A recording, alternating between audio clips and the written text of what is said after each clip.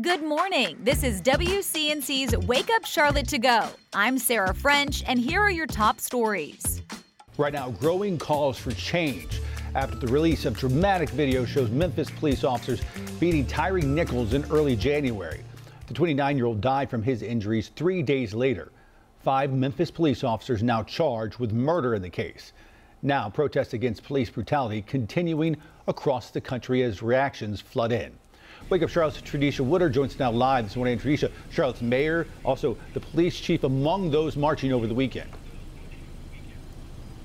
Well, that's right. And as demonstrators gathered calling for change, city leaders were also there and present to show their support. Now, they say they have made some progress on issues like this, but there's still lots of work left to do.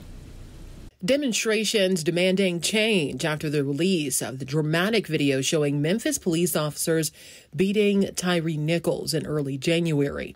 The incident left many people across the country, including right here in the Queen City, asking whether or not it could happen to them.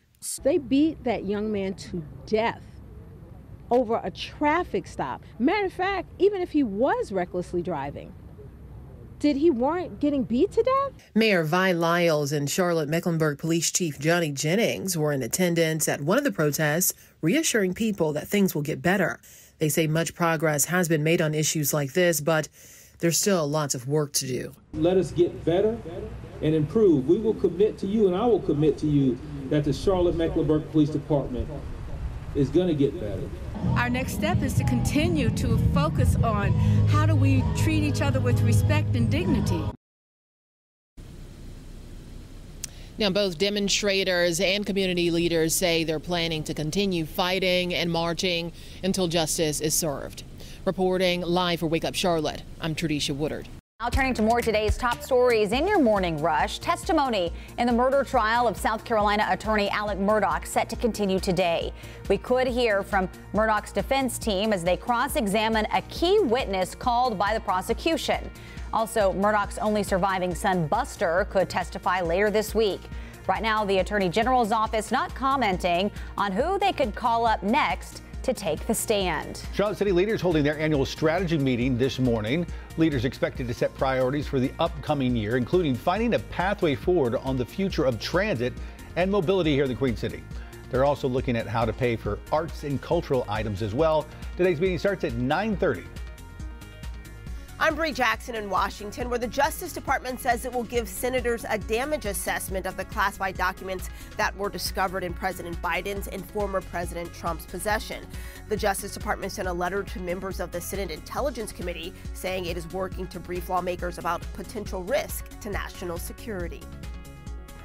New Panthers head coach Frank Reich making it official when he signs his 4-year contract today.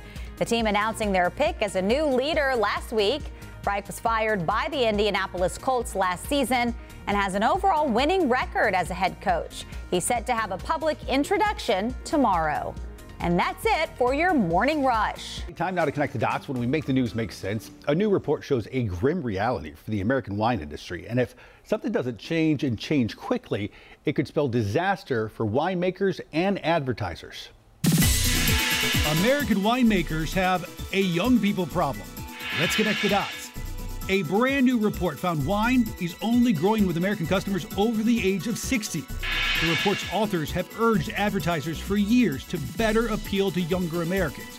It comes as folks have more drink choices now than ever before.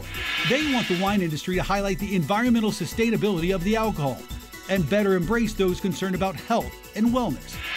But a big problem is people's wallets. Winemakers failing to produce wines that fit the budgets of younger Americans and neglecting to reach out to them with targeted marketing campaigns. Younger drinkers turning to craft beers, hard seltzers, and other new beverages instead. And that is connecting the dots. Thanks for listening. You can find all of these stories and more right now on WCNC.com. Join the Wake Up Charlotte team weekday mornings on WCNC Charlotte from 4:30 to 7 a.m. Like and subscribe to our podcast and tell a friend.